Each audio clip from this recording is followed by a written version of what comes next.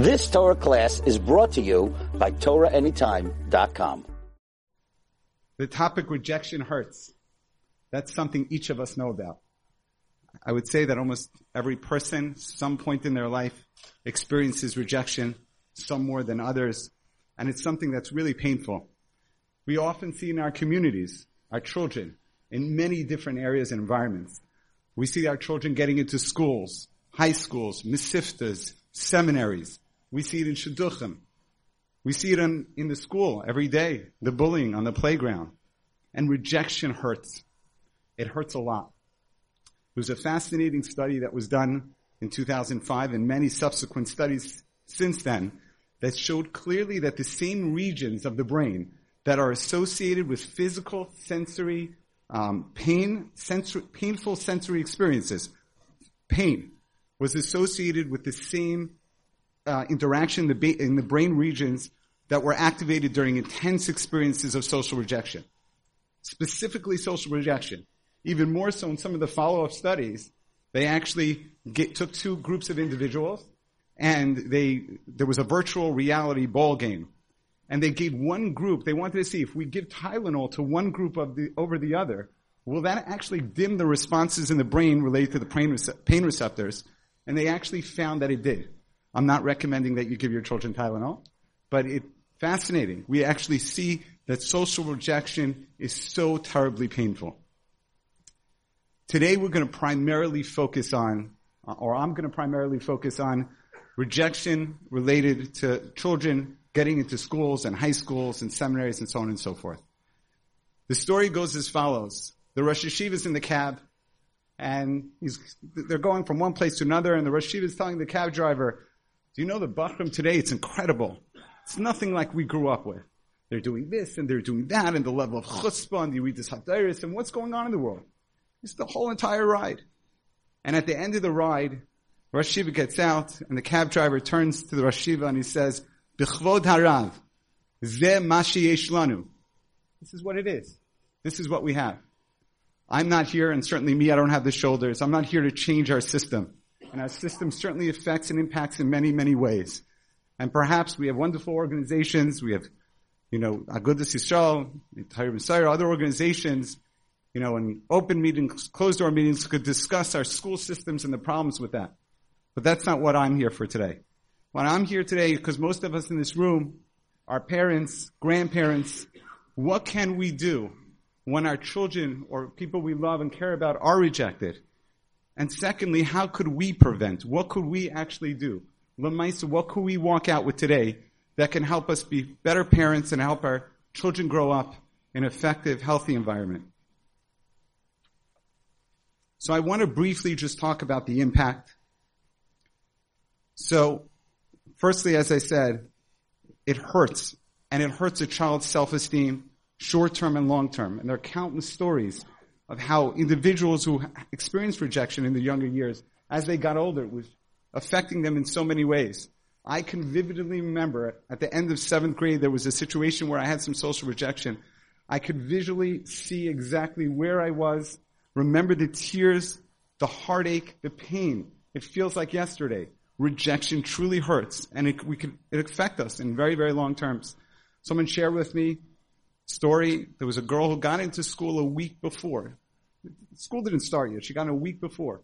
It impacted her to the degree that every time that she went ahead and shidduchim, seminary, there was so much anxiety and fear and avoidance just because of that experience initially of being rejected over and over. It was interesting, as I was telling people, I was talking about rejection, everyone had a story. Everyone said, this is such an important topic. Everyone was able to relate that rejection is something that's real and it's a problem that we're experiencing. Rejection is across the world. I don't know if this is true. I don't have the research, but I think part of the beauty of our community and being a close-knit community, I think sometimes the rejection in our community could be ongoing and very, very painful. If you think about it, when children go ahead, for example, and they don't get into school, and then they're walking out and about, and this one gets into school, and that one gets into school, and this one asks, where are you, and where are you going, or shidduchim. There's so much that we're so close connected, and we're asking each other, and we're interacting with each other, that it could be really, really painful.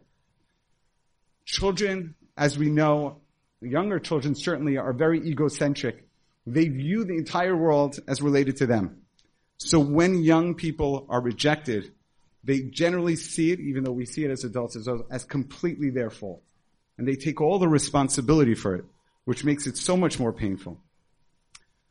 Parents get overwhelmed with their own feelings and of rejection. So I'm not here just to talk about the children, because the parents experience it as well. And this is part of what I hope to talk about in terms of intervention, because when parents are dealing with their own emotions and their own feelings, they're not able to properly be there for their children and to assist their emotional needs of their children. And the shame for the children, the shame for the parents, the impact of them not wanting to go out and about, not going to events, not going to, certain, chasnas or go to shul.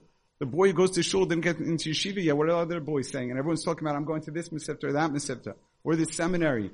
It's very, very painful and impacts. And of course, the feelings of isolation.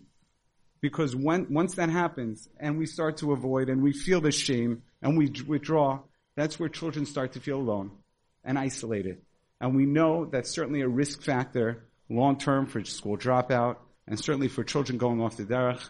Not because it's not Torah, but it's just they feel so alone and they can't connect to us and to our communities. And a lot of anger and resentment and bitterness, which just affects all of us. And certainly, I don't need to talk about the Lashon Hara, the Rechilas, the Motzi Shemra, where things are taken out of context and people talk and say this about this school and this about that child, and it just really, really is hurting our community. Of course, what happens when one child is struggling and there are other children in the family, the competitiveness, the sibling rivalry, shalom bayis between the spouses. What happens when they're dealing with rejection with their children and they're getting frustrated or upset with each other? It can actually affect the whole household.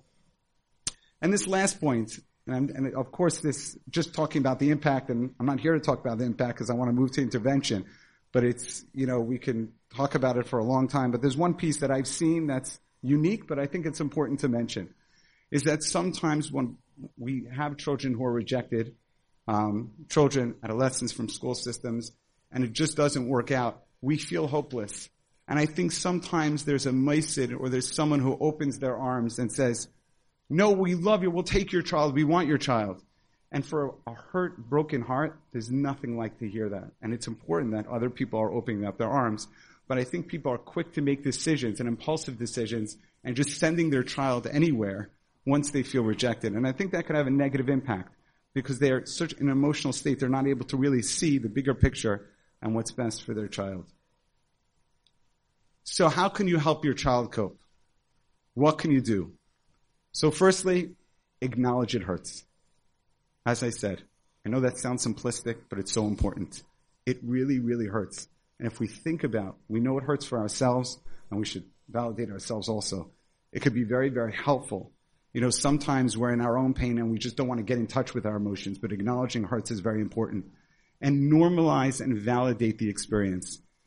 Obviously, in validation, we know what that is. And you say to a 20-year-old girl, she got rejected from a few shidduchim, you say, do you know how many girls are out there that are 25, 26 that don't even get a date? Right? It's not going to make her feel so much better. Just have emunah, just have bitachon. We'll get through it. Just grow up. We'll get through this. A lot of times we don't mean to invalidate the child. And we maybe have our way of understanding it, but that's not necessarily how the child is experiencing it. So be able to sit down with the child, suspend your own emotions and your own beliefs, and sit there and try to understand their experience. Give them that time of day, and speak to them until you see their face soften up. Till they start shaking. They don't have to shake, but like you can see that you understand. It's very, very powerful, and I'm not going to that. The research in terms of validation of emotion actually helps decrease emotion and regulate emotion. So it's super, super important. And then help them, give them a language. Observe and describe as adults. We have more of a language, an expressive language of emotion, so we can observe what they might be experiencing and feeling and give them the names. You're dejected, you're hopeless, you're shamed, you're embarrassed, you're hurt. You're disgusted, whatever that emotion might be. There's a fascinating research study that took 2 groups of college students, and they showed them a very traumatic video. And one group, they gave a regular vocabulary to express and to verbalize what they were feeling. And the other, they gave silly words of, a 5-year-old. And what they actually saw is the ones who cannot put their experiences or what they saw into words increase frustration and increase dysregulation.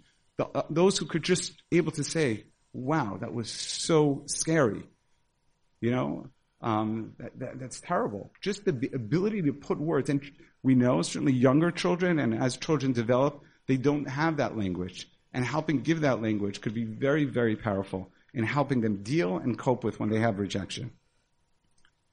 And the other thing is, unfortunately, this is the reality, is that when a child, an adolescent, is going through such an experience like this, adults and children certainly are insensitive, and they ask many questions. So did you get into school yet? Where are you going? Oh, nothing yet? Oh, God, that must be really hard. You sure? Oh, did you try this one? And for a child, how overwhelming, and then we're going to talk about the rejection is just constantly being triggered again and again and again. Sitting down with your child and giving them some statements to be able to respond to when someone, prepare them. Say, tell people we're working on it. Tell people my parents, we have some options. My parents are taking care of it. And here's the therapist in me, but you sit down and you actually practice it. You could role play it, okay? You could say it over and over and give them that line and just say that line again and again. We're working on it. We're working on it with a little smile. And it could really be very, very helpful. Could you imagine a girl, going to high school and, it happens. A lot of people are asking questions. Or shidduchim, to give them those words and that line and prepare them. Again, that will help them through rejection. The other thing is, as I said before, how can we help children see things as their fault? We are responsible. We are bad. It's because of us that we're not getting into schools. So this might be nice if you can do it either in a more structured way or unstructured way, but something might be helpful, is you can say to the child, how much do you believe that this is because of you, that you're responsible for the reason why you didn't get into school or you weren't accepted or the struggles? So they say, it's all me, 100%, 100% me. So then you sit there and you make a list and say, well, could it be that schools are overcrowded? Could it be that there are different policies in place? Could it be that there are communities that take certain numbers, schools that take from certain communities or certain schools, a certain amount of people? There could be so many things, and make this list for them. And so let's break it down. What's the likelihood that this plays a role? And as you'll see, as you keep adding some percent, they're going to have to change their percent. It's no longer 100%. Because if it's 10% because of this, and it's a 5% because of this, slowly that 100%, they're going to start to open their minds. It's in a guided way that they can actually see that there are many, many causes. Yes, it's still going to hurt. Rejection hurts. And yes, they might still feel, but that's going to help open their eyes. Because if you're going to tell a child, it's not because of you. It's not because you don't worry. It's not necessarily going to be so effective. So that might be something that will be more helpful for a child.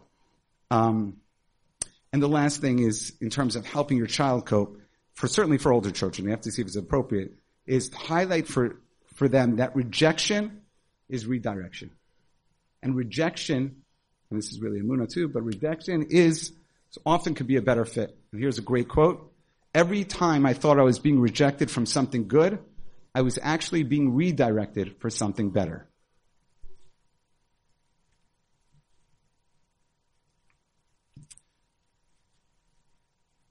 So, now, what can we do as parents, ourselves, now that we understand what can we do? We talked about interacting with the child. So firstly is model strength for our children. This is a very, very difficult thing. And again, just like our children have emotions, we have emotions. We have to model that strength.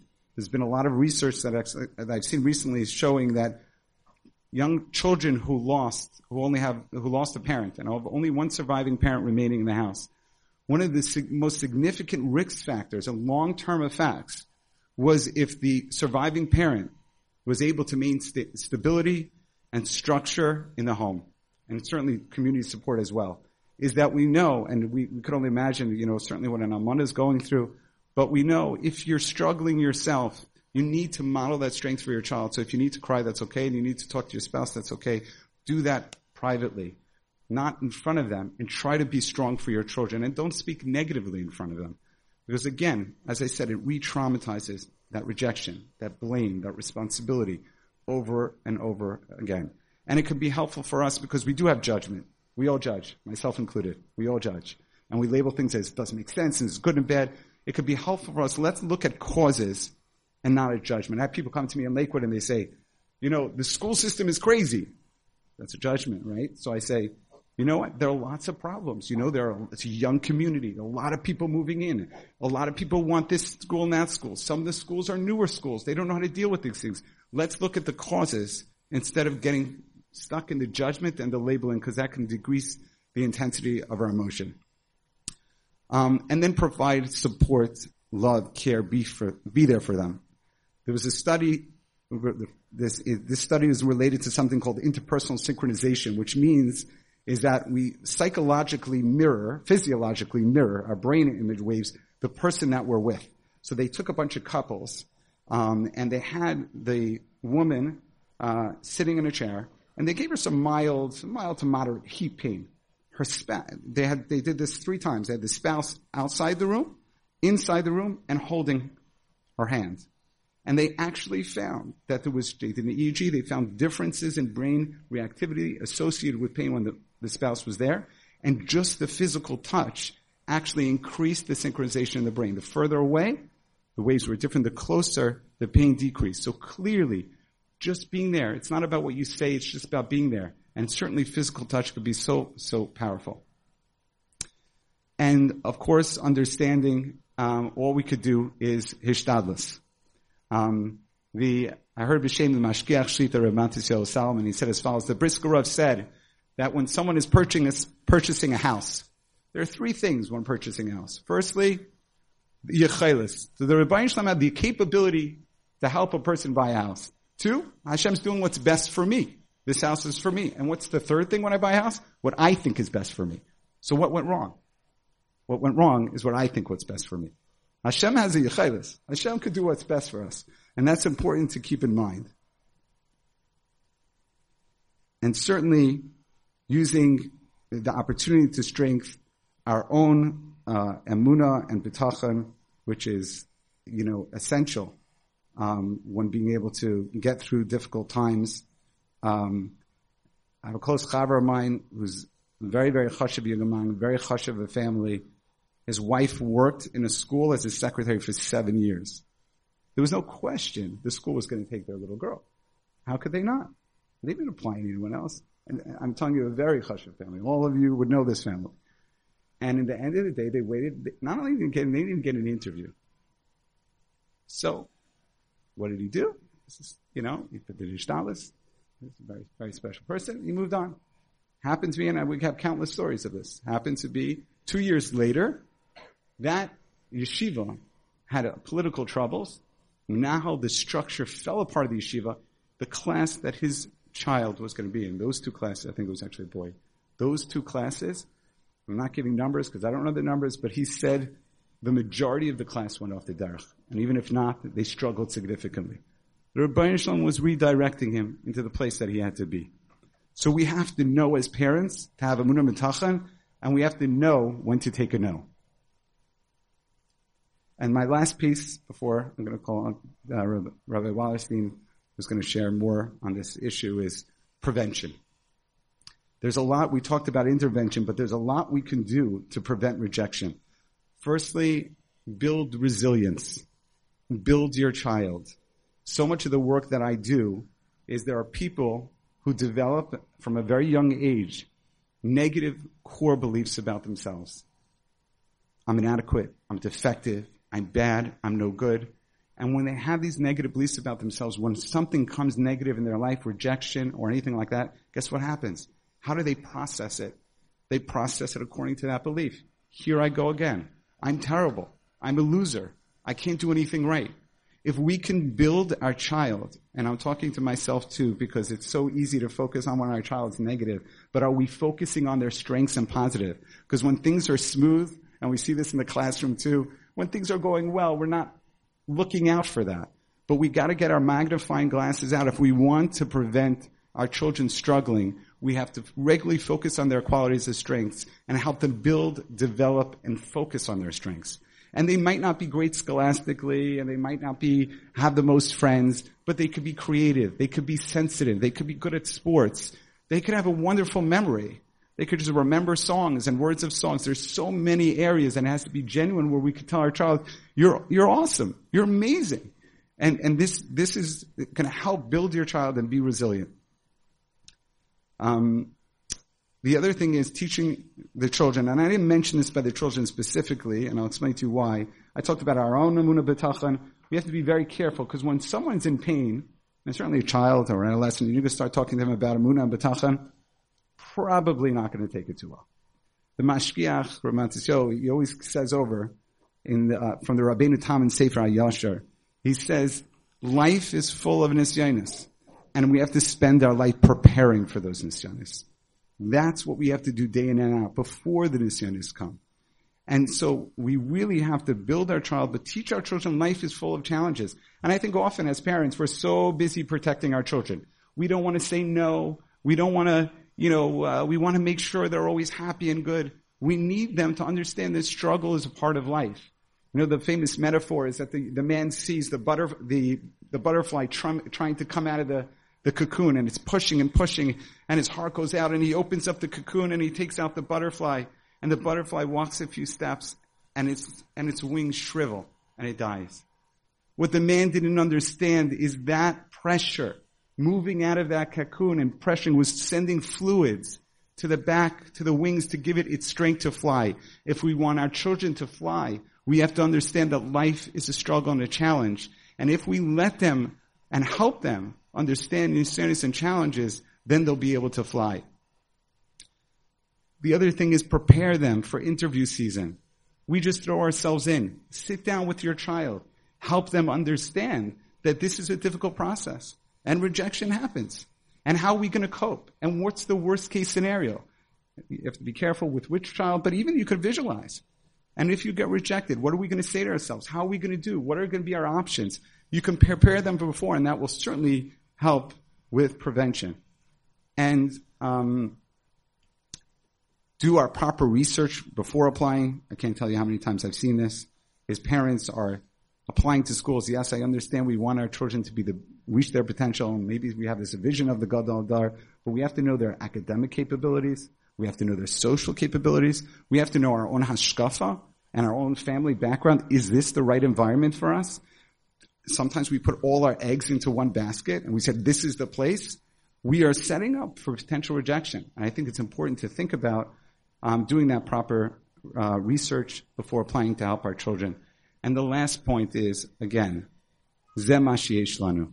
Accept and work with the reality and the rules of the system. You might not be happy with how the schools or the seminaries and how they are, but work with the system that is. Because I remember I had a friend, you never forget this, it was a bunch of years ago, and we were in Lakewood, and as you know, it's a struggle, getting sometimes to your kid, and he says, I'm a good guy. He's a good guy. And he says, a school will take me. I'll apply to a school. I'll get in. And I said to him, you're right. You're an amazing guy. That's not how it works here. You gotta make a call. You gotta do your status. You gotta find out, which is the right school, or maybe make a connection. No, don't worry, work out. 2 weeks before school, his child was not in school yet. And he's right. And principally he's right. And yes, people say, well, in out-of-town communities, everyone just comes in.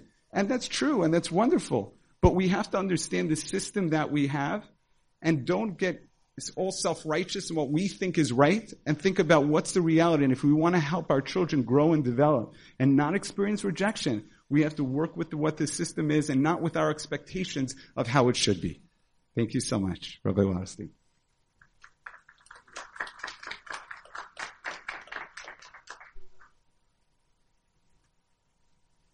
Thank you very much. Amazing. I don't have any PowerPoints. I'm still from the old school.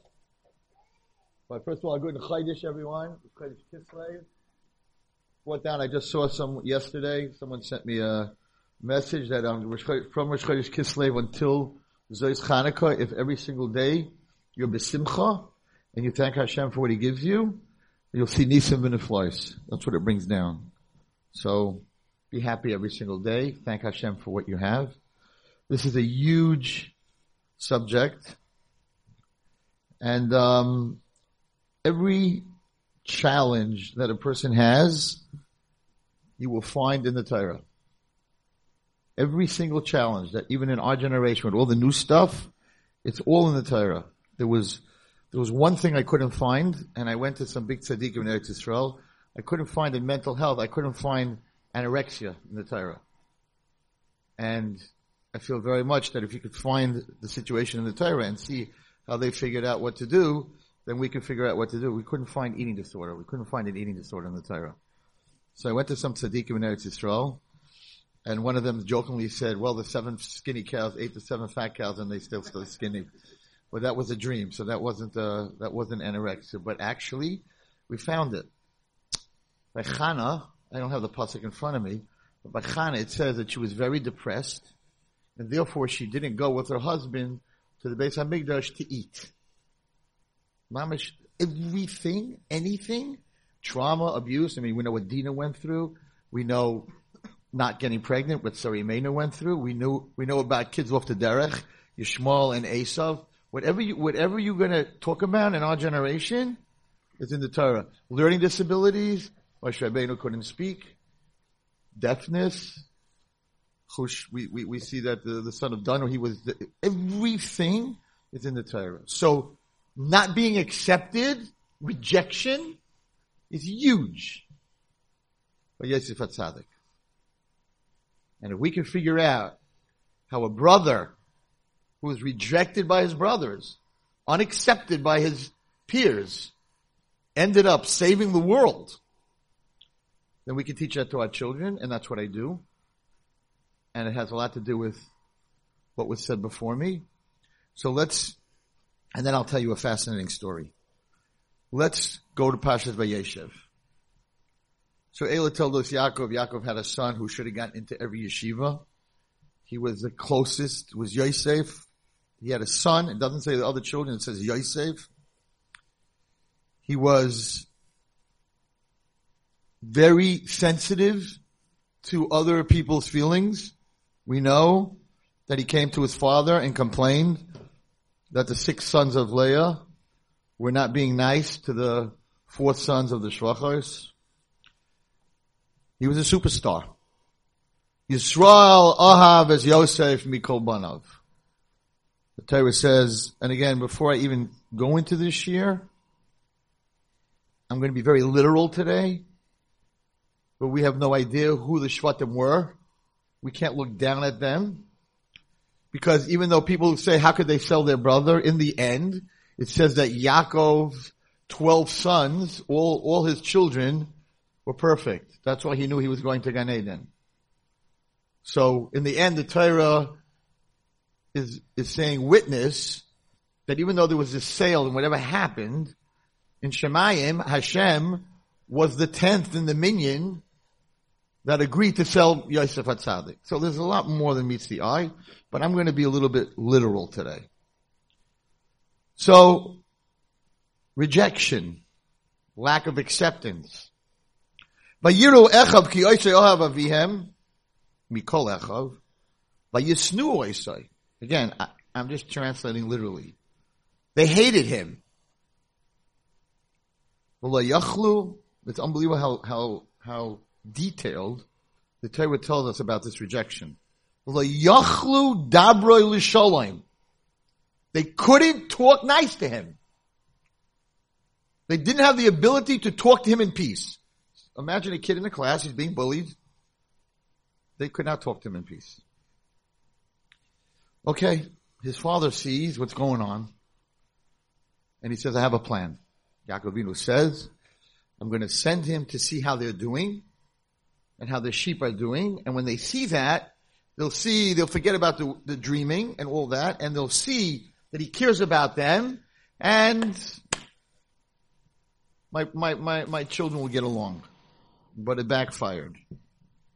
Vayimtzu ish, and a malach found him. And he was lost. He was wandering. And the malach asked him, Not where you're going, everybody. He didn't ask him where you're going. If someone's lost, you ask him where you're going. He didn't ask him where you're going. He said, what do you want?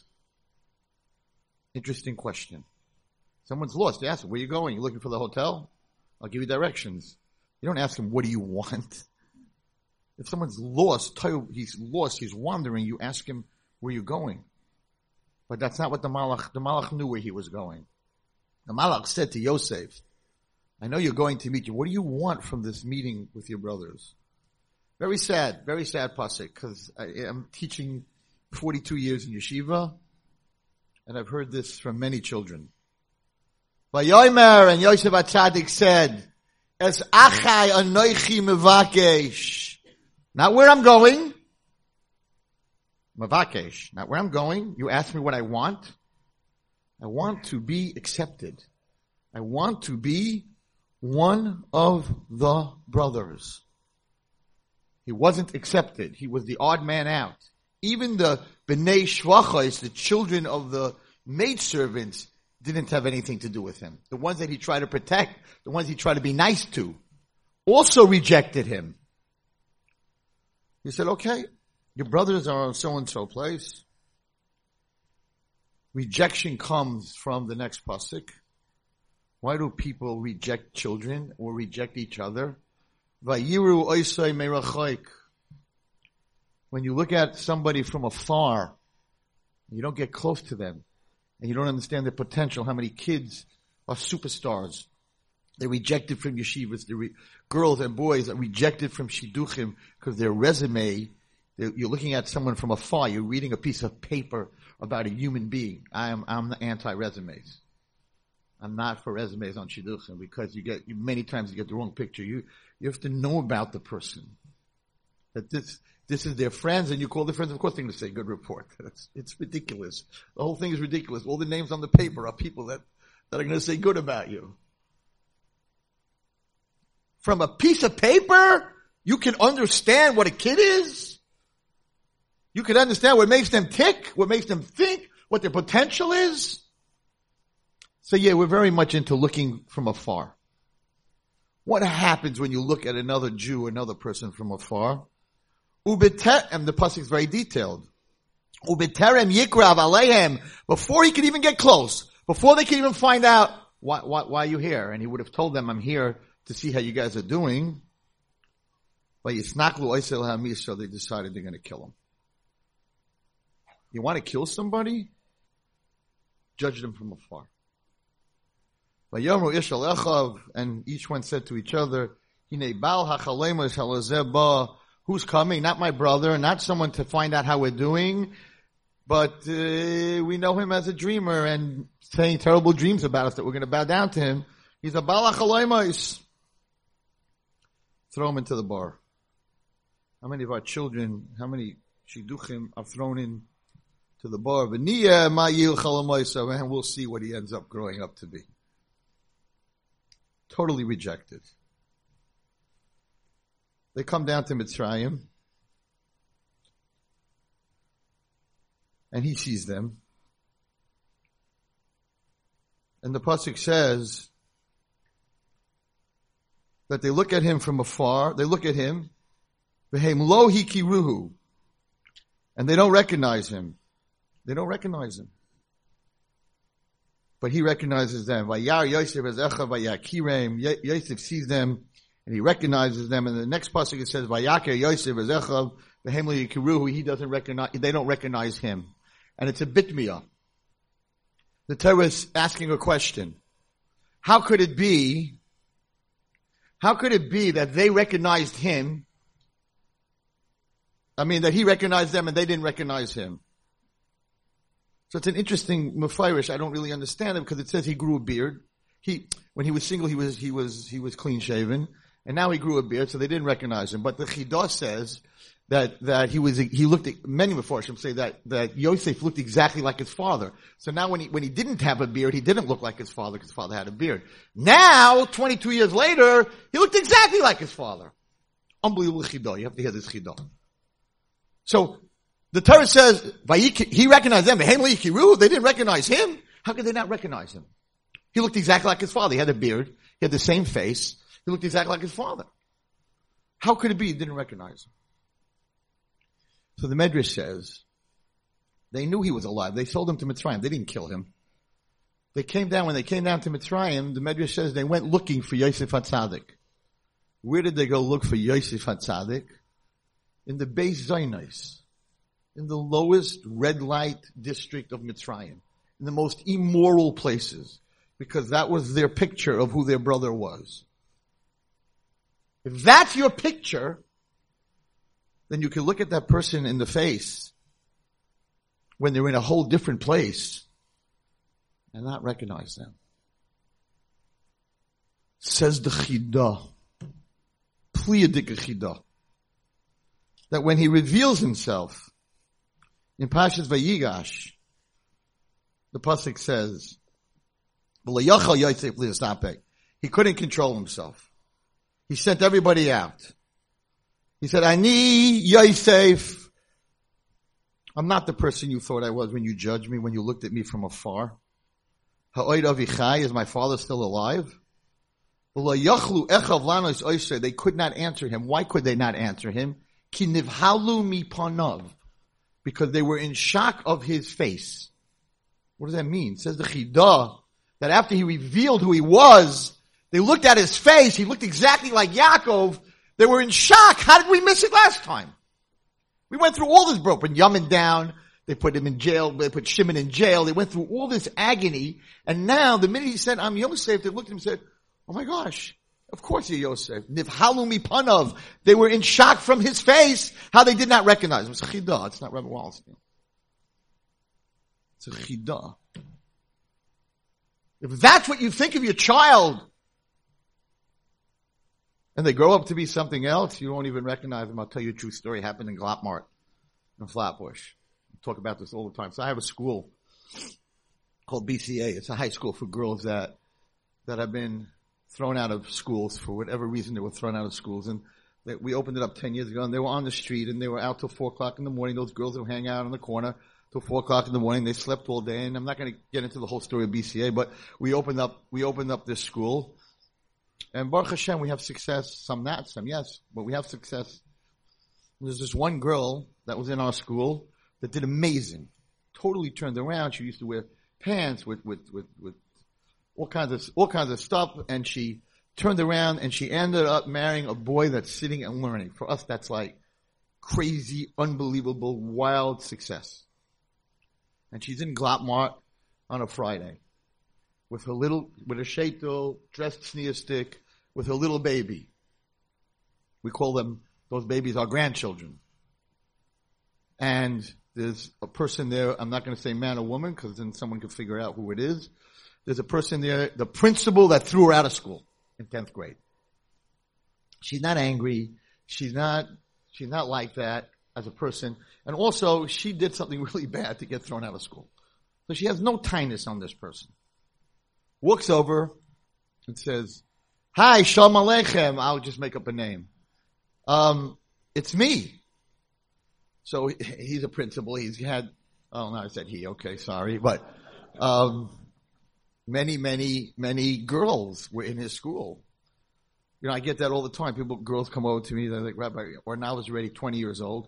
Hi, Rabbi Wallerstein. And I have no idea who they are. Some of them are even sitting in my chair every Wednesday night, and I have no idea. Hashem took my memory away.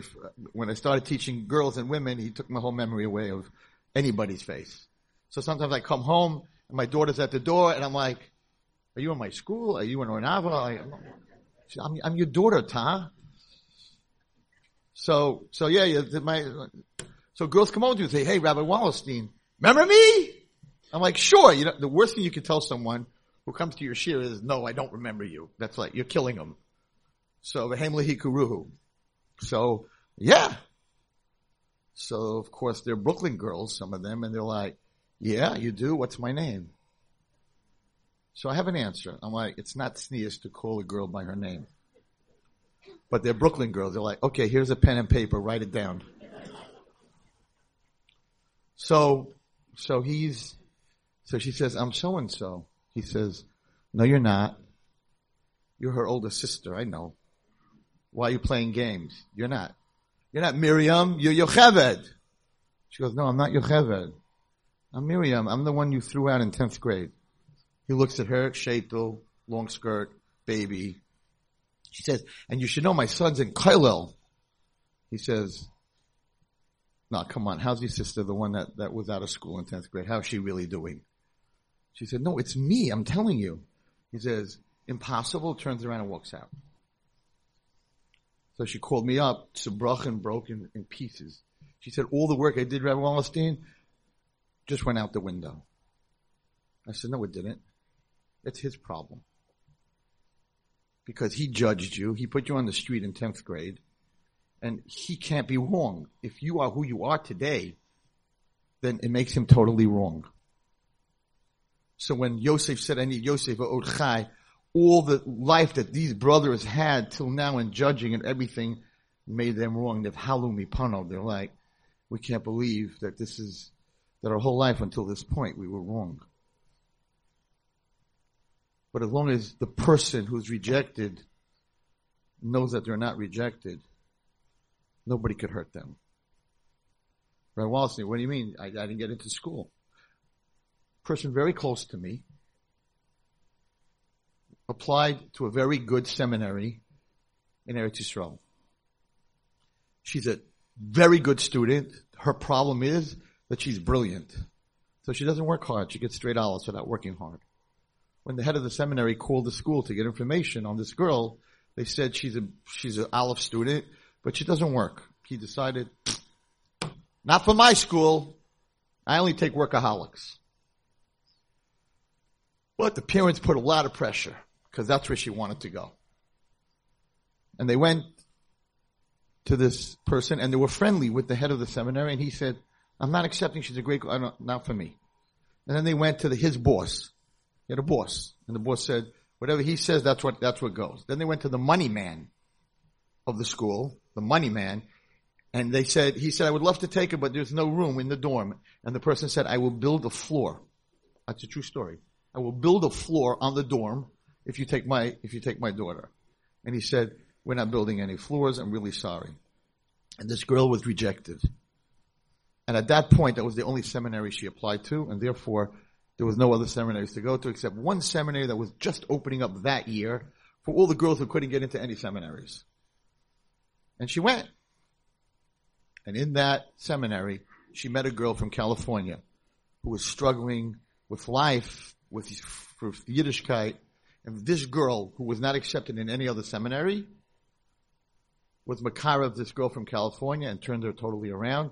And Hashem was saying the whole time, no, you need to go to that seminary for all the girls who didn't get into any seminaries, because your roommate is going to need your personality and need you to change you. So what was said before is 100% true. Rejection from one place is only because Hashem wants to put you somewhere else. I'm saying witness on this story that I know it to be true. This story happened, and this is what we have to tell our kids, because everything is in the Torah. So the brothers, not like this principal, apologized for what they did to their brother. Vayelchu gam echav, vayiplu al panav. They fell on their faces. Vayomer, when they said, we messed up. Hinenu l'chol avadim. We'll be your servants. We're so sorry that we judged you. And here's the answer that I give anyone who goes through rejection. And I learned this with them. So the brother's like, we're sorry, we rejected you, we're really sorry. No, said Yosef HaTzadik. Vayayim alehem Yosef al tirahu. You don't worry, you didn't hurt me. You think, principal, you threw me out, you hurt me? You think you didn't take my resume, Shatchin? Tell you a cute story about a Shatchin. So I have some very feisty Brooklyn girls in Ornava. So there's this one girl who has a very bad resume for Shidduchim.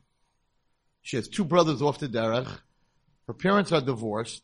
She comes to the Shadchan, and she gives her the resume. The Shadchan looks at it. She looks up at it and says, I'll try, but you really have a lot of baggage. That's what she tells the girl. talk about rejection. And the girl looks at her and says, she goes, I know, I have a lot of baggage, but do me a favor. Tell the boy you read me to that it's designer baggage. True story. Yeah, it's Louis Vuitton. Good baggage. I got good baggage. How do you get the nerve to say that? This pasuk. She's one of my girls. V'yomer alehem Yosef. Don't worry, principal that threw me out. I got thrown out in 3rd grade. Okay, so, and then again in 10th grade. I don't know if it turned out yet so good, but I'm working on it. Kisachas Elokim ani. Said Yosef Atzadik to his brothers, you thought you rejected me? You think I'm God? God wanted me in Mitzrayim. God didn't want me in Canaan. He wanted me in Mitzrayim so I could save the world. Kisachas Elokim ani. Hashem didn't want me to get into this school. I don't know why. He didn't want me to marry this guy. I don't know why. Seminary day is worse than Tisha B'Av. When they get their answers, no, you're rejected or pending, and they know they have to beg, and they're not going to get in anyway. What our children go through on seminary day when they get their answers in the mail.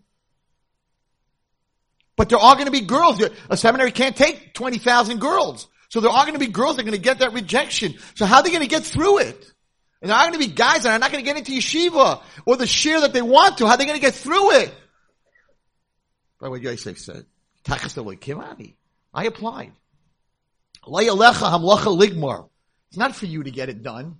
It's for you to try to get it done. That's the answer to this session today. Sometimes the answer is no. I don't need you in the big, unbelievable seminary. I need you in they said it was a loser seminary. It's for all the kids that are losers. But I always tell everyone that girls in my school, one man's trash is another man's treasure. You're my treasure. You need to answer that. You need to believe it. You need to take it in. You need to understand it. That yes, we want something and we wanted this girl to go here and we want this and we want that. But Yosef Atzadik, who went through so much trauma, in the end turns to his brothers who rejected him and says, you didn't reject me. It's so deep. You have to walk out with this because you have this emunah, your whole life is different. You didn't reject me. Hashem used you as a tool to get me to Mitzrayim, but you can't reject me. Nobody can reject me because God doesn't reject me. God accepts me. If you live your life, I don't run this world, and sometimes the job that I want, I'm not supposed to get, then you could be Yosef Atzadik. And the end of the parasha, where Yosef Atzadik dies, terrible pasuk. It's not a terrible pasuk, but the last pasuk in Bereshis that capitalized everything. By Yamos Yosef ben Meah be'Esher Shanim, he died 110 years old. By Yichantu Yosef, they mummified him. By Yisem ba'orim b'Mitzrayim, and they put him in a coffin in Mitzrayim, and then everyone gets up, all the men in shul get up and say, yay, chazak chazak v'nis chazek. He died, they mummified him, and they buried him. Yes! Chazak chazak v'nis chazek. That's how you end Bereshis? That's the last pasuk in Bereshis? The answer is yes. Because what looks bad is really amazing. Because Yosef said, don't bury me like my father in Eretz Canaan. Bury me in Mitzrayim, because you're going to need to take me out with you. Because when they came to the Yam Suf said, I'm not splitting. Ma ra hayam vayonas Yosef. Ma ra hayam, they saw the Aron, the bones of Yosef. So it brings down, Rashi brings down that the Yam said, I'm not changing my teva. And Moshe Rabbeinu said, yeah, but we're carrying the bones of someone who broke his teva, Yosef HaTzadik. So Chazak, what looks so terrible, he died, they buried him, they mummified him, is the best pasuk. Because if that pasuk didn't happen, we would have never gone through the Yam Suf, we would have been killed, we would have never gotten to Har Sinai, we wouldn't have gotten the Torah and the whole Bereshis, Bara Elokim, the first pasuk in the whole book of Bereshis, that Hashem created the world for what? For us to learn Torah and to do mitzvahs. Wouldn't have happened unless you have the last pasuk, by Yisem b'Aron b'Mitzrayim. He had to get buried in Mitzrayim, so they had to carry the bones through the Yam Suf. That's the Torah. And if you understand that, there's no rejection. There's no such thing.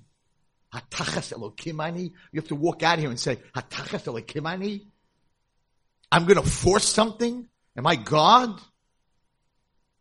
And that's after the biggest rejection ever mentioned in the Torah. The opposite of rejection is acceptance. And then we'll end with this, and then if somebody wants to ask questions, we'll answer questions. So I don't know how many of you have heard this and seen this, but I'm doing this for the people. I hate to repeat, but this is a very important story about acceptance, because the opposite of rejection is acceptance. And the reason we have so many kids on the streets today, and you have mamish 12-year-olds, 13 years old, and they go from 10 to 0 in 2 days. And there's so many kids in the 18th Avenue Park in Borough Park, and there's so many kids on East 18th in Flatbush. You shouldn't even go to see what's going on there every single night, and Shabbos, and it's not normal. And then there's a Circle Park on Kings Highway in Flatbush, and then there's the lake in Lakewood, and then there's certain places in Muncie. What's going on? And the answer is, if my parents reject me, or my school rejects me, or Klal Yisrael rejects me, there is one place, ladies and gentlemen, that accepts everyone. Whether you're a learner, you're not a learner, you're smart, you're not smart, you're rich, you're poor, you're ugly, you're beautiful, doesn't make a difference. There's no boundaries. You know who accepts everyone? The street. The street accepts everyone. So when a child feels unaccepted, they walk out that front door. My father used to say, you want to run away? Come, let me help you pack. I had nowhere to go. Where am I going? My backyard? I'm going to go sleep in the backyard. Today, 12-year-old girl can walk out of her house and never come back. There's 70 apartments in Flatbush of boys and girls. You don't have to come home. The street accepts everyone. And that's why all our kids are running into the street. Because we love you! Hey man! Shalom Aleichem! We love you! Want a cigarette? Want some drugs? Want a girl? Want to... Boom! You're in! You don't got to answer to anyone. They don't ask you, do you know Gemara? Did you make a living? They don't ask you, are your parents rich? They don't care how you dress. Pants, no pants, skirt, no skirt. Piercings, tattoo, doesn't matter. You're accepted. That's the power of the street. And if you want to fight that, acceptance, then we have to accept them in our homes so they don't end up in the street. So I'm going to tell you a story about a girl, and we'll end with this. When I was a Rebbe in Crown Heights Yeshiva. For 30 years, I came into my class, my 8th grade boys. They were Israeli kids. They weren't from kids. It was Kiruv. They came to my house for Shabbos. It was beautiful. I didn't deal with drugs. I didn't deal with kids off the derech. I dealt with kids that came from non-from homes. It's much easier. I spoke to Rav Noach Weinberg. I remember when we were talking, and he was talking, he does Kiruv Rechoikim, and he said, I don't know how you do what you do. I said, what do you mean? He goes, I sell them cherry pie. They're coming from non-from homes. Shabbos, shul, kiddush, herring, kugel. They come running, these non-from people. But a kid that was from, who became not from, is you gave him cherry pie, and he spit it out. He doesn't like it. Now how do you give it to him again? So you got to put chocolate on it, and whipped cream, and make it look different. It's a very hard sell. It's a very hard sell. So I was teaching the kids who had no cherry pie. They were excited. They came to me for Shabbos. I was teaching non-from. One day, I get a phone call. I was always a storyteller since I'm a little kid. That's what got me out of trouble always. So this person that was in working with kids who came from rehab, drug rehab, Ezra Max, came over to me and said, Tisha B'Av night, I want you to go to Judah's place. Judah's place was on Quentin Avenue. It was a place for post-rehab drugs. Jewish kids that were in rehab that came out. So now if you don't give them something to do and a good crowd to be with, they're just going to relapse. So they opened this place called Judah's Place. I knew nothing about drugs. I didn't understand that world at all. I had nothing to do with that world. He says, you're a great storyteller. 12 o'clock midnight, we're having a special Tisha B'Av. Tish. So Judah's Place had a big television with a couple of computers, a big, huge couch, a pool table, and a ping pong table. Okay, 12 o'clock. What am I doing Tisha B'Av night? Okay, I'll come. I'll tell a story. He said, these kids are angry. They're angry at Hashem. They're angry at rabbis. They're angry at everything. You got to have really good stuff. I said, okay, no problem. I walk in at 12 o'clock. I sit down, there's a chair and a couch. I see it as I'm telling you the story, a leather couch. And on the couch are 3 boys and 3 girls. Girls are not dressed. The guys are not dressed. It's Tisha B'Av. Mamish Tisha B'Av. And I never dealt with these kids before. Now, the way the street works is when the rabbi comes to talk to the kids, so there's always this one big shot, this one mouth that will challenge the rabbi. If you beat him in the challenge, they all bow down to you. It's like whatever the rabbi says. If he beats you, they walk away, they're not interested. That's the way it works. I didn't know that. I sit down and I have my stories. I had a whole story about Moshe Rabbeinu and his struggle, and he couldn't speak, and the whole mice. I had all my mices with me. And this 14-year-old little blonde girl gets off the couch with a face, walks up to me. She must have had 30 piercings in her face. Everything was pierced. Her nose, her eyebrows, her cheek. She had a tongue ring. She walks over to me and she looks, I'm sitting, and she looks down at me and she goes, "Get the blank out of here, man." I was like, whoa, I was invited. And she starts cursing me. Every foul word, words I never heard in my life. And she's telling me, "Get out." And everyone's like, "Abby, Abby." Her name is Abby. "Abby, Abby, get him, get him, get him." I came to tell a story. It's a true story. And I'm sitting there like, I never dealt with this in my life. I'm like, "Hashem, help. Send me an email." We didn't have emails even then, but it's a long time ago. It's help. And she's like, "What? What do you come here for? What do you want?" And then she starts to curse Hashem. In my life, if you curse Hashem, I will break your head. If a guy would walk over to me and say, "Blank God," I'd kill him. And I have this little 14-year-old blonde girl cursing Hashem with every curse you ever heard in your life. And I'm a client, and I'm starting to go like, I'm not putting up with this. But I'm in the room. These kids are in the room. I got to win this. If I lose this, it'll never happen again. When she finishes her tirade, I'm like, "Abby, you finished?" "I'm never finished." I'm like, "You are amazing." "What? Blank amazing." I'm like, "No, you don't understand. I came tonight, and I'm talking slow so the message should come from Shemayim. I'm stalling. I don't know what to say." And I'm like, I came tonight to prove to you that there's a God. But for the last 5 minutes, you've been cursing him, which means you believe in him. You just don't like him. You're pretty angry at him. But you didn't curse the Martians or people from Neptune. You believe in Hashem, Abby! You're like, "What?" I'm like, you don't like him, but you know hate and love, they can change very, very fast. But you know how many kids I work with in my school that don't believe in Hashem? Could you come teach in my school? She's looking at me like I'm nuts. Could you tell them how you know Hashem? And all the kids sitting on the couch are like, "Ooh, he got you." Now I'm in control. Anyway, I was there till 4:30 in the morning. We talked, told stories. She sat there, Nebuch, this poor kid, rejected from school, adopted, rejected by people who gave her up, total rejection. And we sat till 4:30 in the morning. Me, her, and the boys.